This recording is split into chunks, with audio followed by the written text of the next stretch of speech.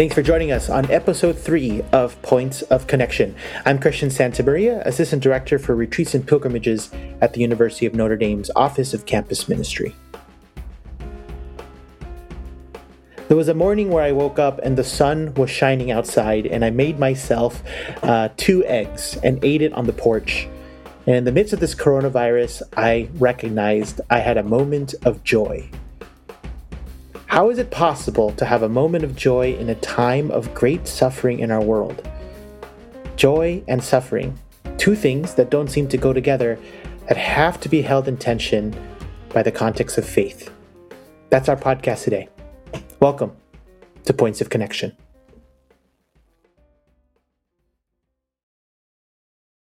What are your thoughts on hardship?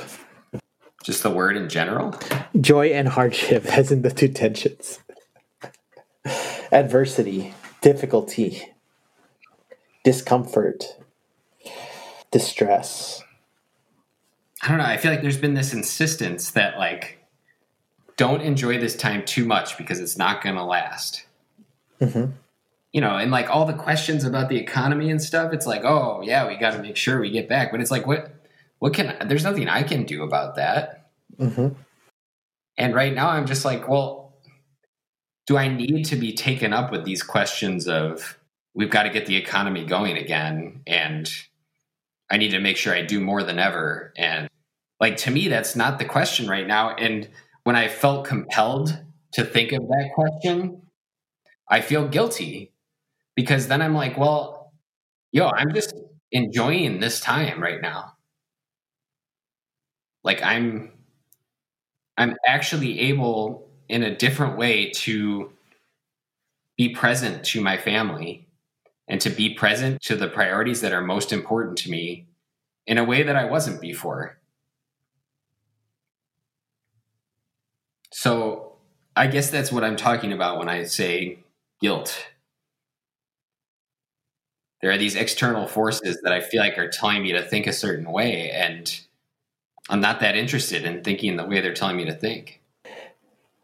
And guilt makes a lot of sense, right? There's a lot of suffering that's happening right now. There's people who are dying and are sick. And so, but you're saying in the midst of the suffering that's happening in the world, you're at home, you're well, and you're enjoying your family. And there seems to be a juxtaposition between how do I hold a fledgling economy, people are dying, people are sick, and the fact that this is a time in your life where you've been able to enjoy your family and enjoy the time you've had together. There seems to be a tension there. Is that right? Yeah. And it makes me think of a lot of the people that are in my orbit. I'm grateful that I don't know that many people who have been sick or who have died from coronavirus. And at the same time, I'm when I talk to the students in the choir, they're at home too with their families. And it's they're trying to figure out the ins and outs of how to organize their time and, share bandwidth with the rest of their family who also needs to use the internet. But the tragedy of the virus and the people who are getting sick and will be very, very closely affected from the illness itself it feels like it's made its way into all of the good things about life that are also present right now. Mm-hmm. I think the way this tension lives out in my life. So I really enjoy cooking, and to be able to spend time to develop meals and make things from scratch and kind of create in that way has been so helpful for me. It's been almost prayerful for me at this time. And I really enjoy that. And I'm sending pictures to family and friends of things that I've been making and things like that. But here's the reality on the other hand is my uncle has COVID. My grandma, who's 88, has COVID. She's was in a nursing home and now is in the hospital. Hopefully she'll make it through. My uncle's family, hopefully they'll be okay. And so for me, the tension is really real. These moments of life is slower and I'm able to pay attention and to be more receptive to what's around me. And it is somewhat joyful. It is actually somewhat joyful. And then right next to that joy is the reality of being so near to death, so near to sickness in my own life, in my own family. I don't know if there's a way that these 2 things necessarily mix, but they do live next to each other. They're like right up against each other in my life. I feel like the one shouldn't get to steal from the other, though. And I feel like that's been partly my experience lately, is that it's the one is getting all the airtime. Like the dark side is getting all the airtime. And it's like, it's like you can see it in the Zoom meetings too. Everyone kind of comes in and they got their head down and, no one's smiling. No one's glad to be there. Mm-hmm. They might be, but it's almost like I feel like I'm observing this sort of ritualized sense of carried grief or something, mm-hmm. like, or enacted grief. Mm-hmm. And maybe, I don't know, is that an effort to be sensitive to what other people are feeling, or what is it? I don't know, but that's a good question. I don't know. But there has been a question that has come up every single week that we've asked each other on this podcast. Why is this any different than it was before? It's just I think the only difference now, to answer your most recent question about like, why are people carrying it in this way? It's that the suffering of the world that was once really far away, whether it be poverty or sickness or, climate change, that seems to be distant. But right now, this seems incredibly close. And we're not good with holding that very close, but we are really good at holding the joy really close, but we're not really good at holding the suffering piece really close. Now we're being asked to hold both of them at the same time. The only difference then is, what's the difference between now and what it used to be, is that we actually have to carry both of them at the same time. How do you carry suffering and joy? We short circuit. And I think that's what people like. I think there's an assumption then that I can't be joyful when things are hard because it's insensitive. For me, that brings up the question, all right, well, what are we talking about here? Are we really talking about joy? Or are we talking about overt optimism or gleefulness in the time of real suffering? I don't think that's what joy is, but the perception of what joy is can make people like, I think there's a hypersensitivity to the suffering without giving due process to like the joy that actually is present. Right. And I don't know, I might challenge you a little to say that I don't know if it's the case that it's much easier to hold the joy. I think it's much easier to hold the illusion of joy than it is spot to on. hold the illusion of suffering. Fair enough. But the joy itself is not easy to hold. And I think that's what I noticed the other night. I was walking the dog and it was dark and it was beautiful out. And I was walking really slow around the block and I was just like, man, this is incredible right now. Looking at the stars, a clear sky. I literally had nothing I needed to do except walk the dog. And it was such a pleasant moment to think like, I don't have some kind of pressing deadline I'm up against. I don't have, there are outstanding issues, but there's nothing that can be done about them right now. And it was a rare moment to like really kind of take in just the fact that I'm here now and this experience also is good enough. I think you asked last week, and you've alluded to it a couple times, this idea of, can I really accept God's love where I am? And how terrifying that question was, or how terrifying that question is.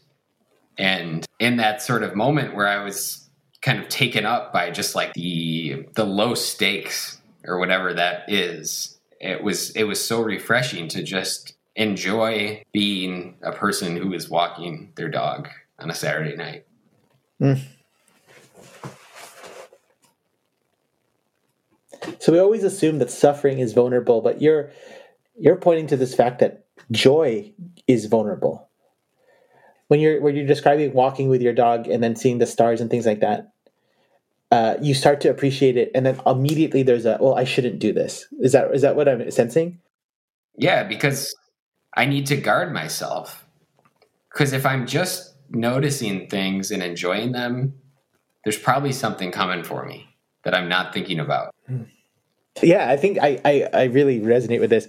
So much of my life is trying to protect myself. So if something bad happens, I'm ready. Right. And so joy becomes really hard to embrace because it's incredibly disarming. Yeah. Yeah, when I disarm myself in that way, I expose myself to a bad actor, to a bad situation unfolding and me not being able to meet it. And so that's why I wonder about this question of, is it actually easier to hold joy than it is to hold suffering? Or is it the case that right now we're getting a heavy dose of both at the same time? You know, like we're drinking them both in from a fire hose, and it's like neither is like ultimately comforting in itself. These seems incredibly, these two things, joy and suffering, they seem like they're distant relatives, but I'm wondering if they're actually really close. Like the amount of suffering I'm able to hold has a direct correlation to the amount of joy I'm able to receive. If I'm really honest about suffering and the fact that it's a mystery and the fact that it may be really difficult, but I'm open to I'm open to the reality of what it means to have hard times and what it means for my family, my friends. Does that make sense? The interesting thing about that, I think, is that it's really easy to look at joy as a grace. Like the moment where you're enraptured for just a second to think about how delightful something is. It's easy to see that as from God. But when I'm presented with suffering, I don't look at it that way. Suffering's an inconvenience. It's something to be avoided. And maybe sort of in that embrace of suffering, there is that opportunity to actually be open to the joy that is present. Because what I was describing as my sort of joyful encounter, you know, it wasn't a once in a lifetime experience or something like that. I wasn't, you know, jumping out of a plane with a parachute on my back. Like, this is walking my dog around the block on a Saturday night. And so the reason it struck me was because I don't know why it was so delightful. Would you have noticed if it was the same clear night and the same dog and the same sidewalk you were walking under, but under different circumstances? It wasn't coronavirus, you were just walking the dog. Do you think you would be as receptive or notice the joy? I don't know because I kind of underneath what we're talking about, you know, is this question of like, I've been allowed to like be expansive in a way that I haven't been before during the coronavirus time. I've allowed myself to think, and I've been allowed to think because I just haven't been as committed to the same routine. And so within that sort of sphere of like allowing myself to be freer in how I think, there are certain ways in which it's changed my perception of the way things can be. Like, how am I allowed to be? You know, because I'm always carrying how I am, and I'm always wondering, how am I allowed to be? And where do those two meet, and where does one sort of overtake the other? Because I was driving the other day too, and I wondered this, like, who am I right now? And who do I want to become? And for the things that I want to become, is that actually possible? Or am I just delusional? I know how I want to become, but I also know who I am. And I guess I'm just left wondering, like, you know, I walked away from that sort of contemplation thinking, like, I wonder who I could ask. Like, who could I become? I wonder who I could ask about that. Who could tell me? You know, like, yeah, as if someone else could tell you what that is. Yeah, that was what I was left with. Yeah, it's an interesting paradigm to think through how hard it is to say who I am. Yeah, yeah. I've never had to grapple with health or major significant suffering in my life. And to try to say, oh yeah, joy's possible. I was like, yeah, but you've never gone through it. It's like telling Jesus, like, hey, you got this, but he's on the cross. You know what I mean? Like, he's the one that's like crucified. Like, you got this, dude. It's like, all right, but are you willing to be here too and understand the joy that can come from this place? I think is something I have to be, at the very least, because I'm privileged enough to not have to experience that. Am I open to that? And when I'm not open to that, can I really understand how joy and suffering can live in the same place? I think that's where I think this is where faith and where Jesus's example is somewhat exemplary. Is like it's possible. It's possible that pain and suffering can also be a place of joy without having to silver line it, without having to try to buffer the edges of suffering. But the two can actually live together. Right.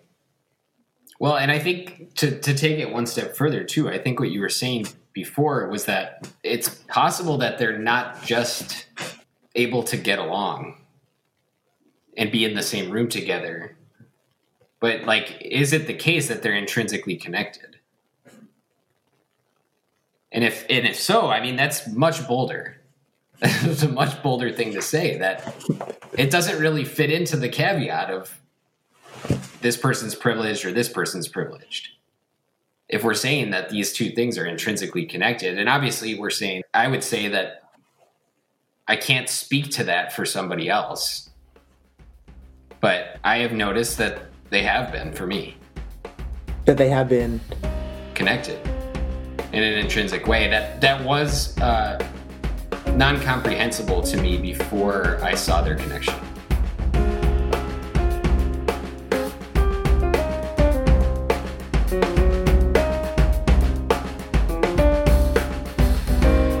Welcome back to Points of Connection. We're now joined by our esteemed guest, Father Pete McCormick, Director of Campus Ministry at the University of Notre Dame. Thanks again for being with us, Father Pete.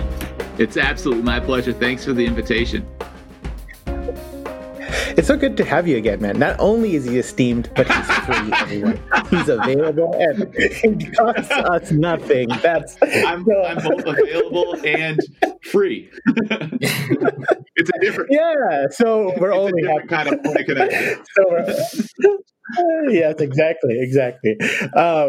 Our conversation has led us to this question of like, can suffering and joy have it at the same time?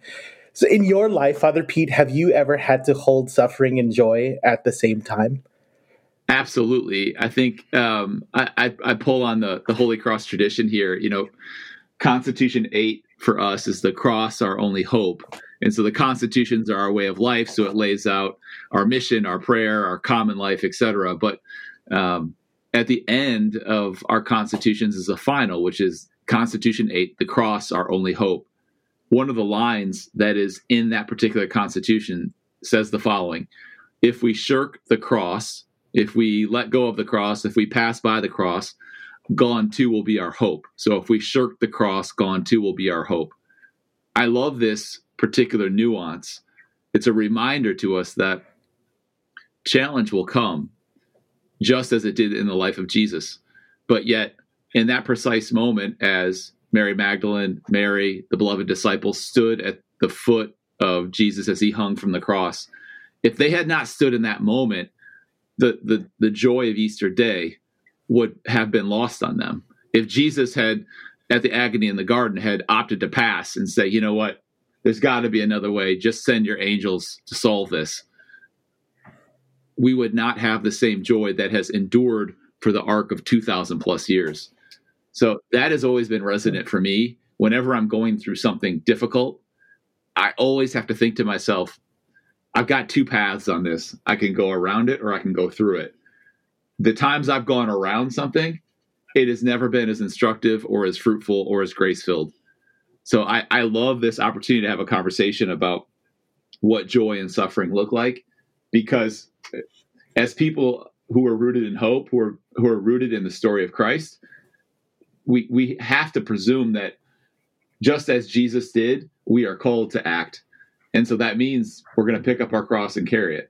One of the things that Christian and I talked about in the first segment was this idea that, you know, where suffering is, joy is, where joy is, suffering is. And they kind of have this symbiotic relationship. And I think that one of the interesting things that we brought up was this idea that we often have this perception that it's easier to be present to joy than it is to suffering. Yeah. And at first glance, that seems true. But in reality, there's something about joy and the vulnerability that it requires of us to experience that is actually extremely disarming and therefore like kind of dangerous. So, what do you think about that? So the question, JJ, in this case is it specifically about joy and how disarming it is, or suffering? Yeah. about joy, and is there, how can we kind of avail ourselves to be able to be present to the moments of joy that are here right now? Yeah. I think about my own vocation in this regard, right? Like, I chose to be a priest. That was a joy-filled decision. That decision has caused incredible heartache. There have been times in which I've had my heart broken because the priesthood has not been always what I had hoped it to be. There have been times in which I've encountered loneliness. There have been times in which I have encountered incredible heartbreak, either myself or others, and have walked alongside. I think about the moments as a priest when I am asked to sit with a family who is grieving the loss of a loved one. Those are really difficult times and moments of incredible hardship that came from a fundamentally joy-filled decision. So it's this interesting tension, and this will give me a chance to riff on something that oftentimes drives me bonkers. But as a society, we always aspire towards and seemingly value the happy, the good. Hey, how are you doing? People almost impulsively just say good. Well, there's a variety of ways that we could be, our day could be going on that any particular moment. But yet we're expected to say good all the time as if that's the only way it could be. And I just think that places a false value on good and joy. They are, of course, important, but yet hardship and sorrow are also a part of the lived experience. And not to get overly morbid or sad in this particular podcast, but when you look at the rates of suicide, anxiety, depression that are in our society, we would serve ourselves well to actually be a bit more forthcoming about our interior struggles.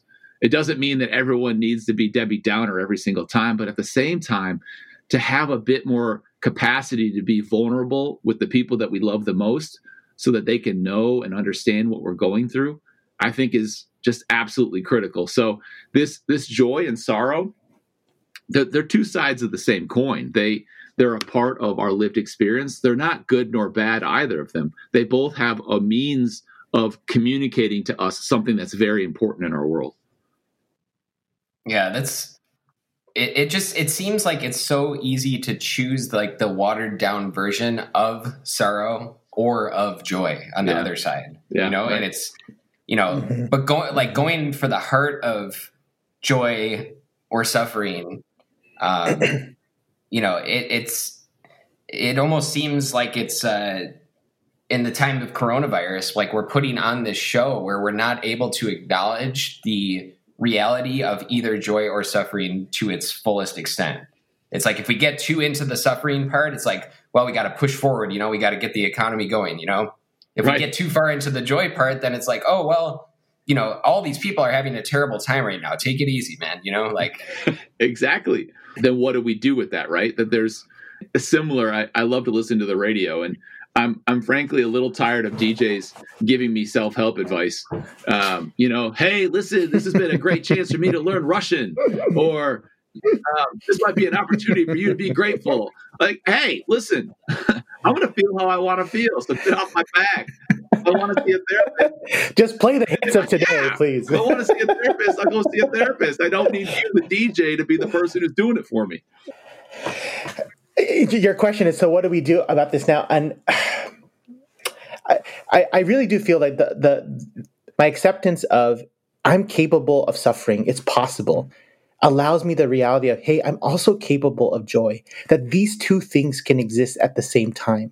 And the kind of avoidance of one kind of leads to the avoidance of the other. It doesn't allow for a freedom there of, these things are hard, and yet at the same time, there's a lot to be grateful for. There's a lot of joy that's possible. Joy doesn't erase suffering, and suffering doesn't erase joy. Can I allow these two to live in tension? Really is a particular dynamic of the Christian life, of many faith traditions, but in the Christian faith particularly, we have to be mindful that the place where Jesus was laid to rest and to die was also the place where resurrection happened. What a juxtaposition. Is it possible for me, my prayer life these days, look, I have family members who are sick right now. I have people in my life who are kind of going through the coronavirus. And at the same time, they are the ones telling me like, yeah, we're okay. We're getting through this. There's actually some really great moments of family. And I go, how's that possible? How are you guys not worried? And I have to check myself. Why don't I allow both of these to exist at the same time? Why do I only want times of purely joy or only times of purely suffering? Where my faith actually invites me to hold both of these, and how both of these can be useful to me and to God in terms of how God might offer me grace. That's still a paradigm I'm not yet comfortable with, to let these two things live at the same time. Yeah, I love that, Christian. This gives me a chance to pull out my favorite quote, St. Irenaeus, "The glory of God is a human being fully alive." We have this immense capacity to have this range of emotion, but yet all too often we try to limit it one to the other, and we place a value on one over the other. But yet the fullness of our experience is to be fully alive. And that the theological assertion here is that that's exactly where God is. When we are fully alive, when we are able to live and experience this range of emotions, it gives us perspective and insight and the ability to really witness in our own lives the grace and the mercy and the love of God. That's quite interesting, because it's a theological assertion, but not to get super nerdy here. It's a theological assertion, but it's also an anthropological assertion that for me to be fully human is actually a means to move toward God. And to be fully human means to accept the reality that suffering might happen and joy might too. And those both can happen at the same time, is actually an acceptance of our humanity that brings us closer to God. That for me is an interesting kind of insight, because in a time of crisis, I think the predominant question comes up of who am I, and what is the finitude of the person that I am in this situation, and how do I respond? We constantly, I think, in this podcast, come in contact with this over and over and over again.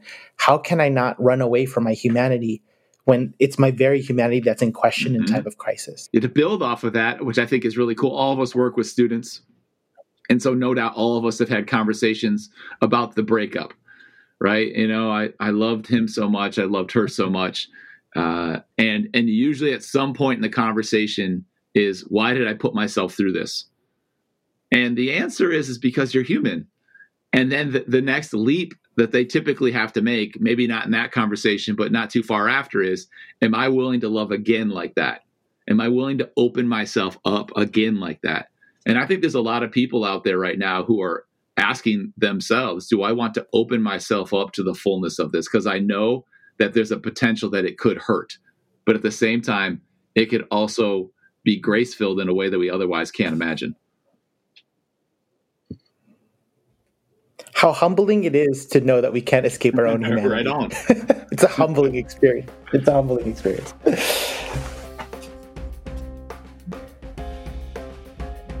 Thanks for joining us on this week's episode of Points of Connection on joy and suffering.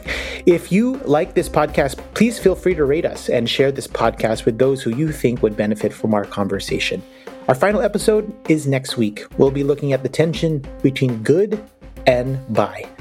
Until then, on behalf of JJ Wright and our guest, Father Pete McCormick, we'll look forward to joining you next week. Take care. This is Points of Connection, a production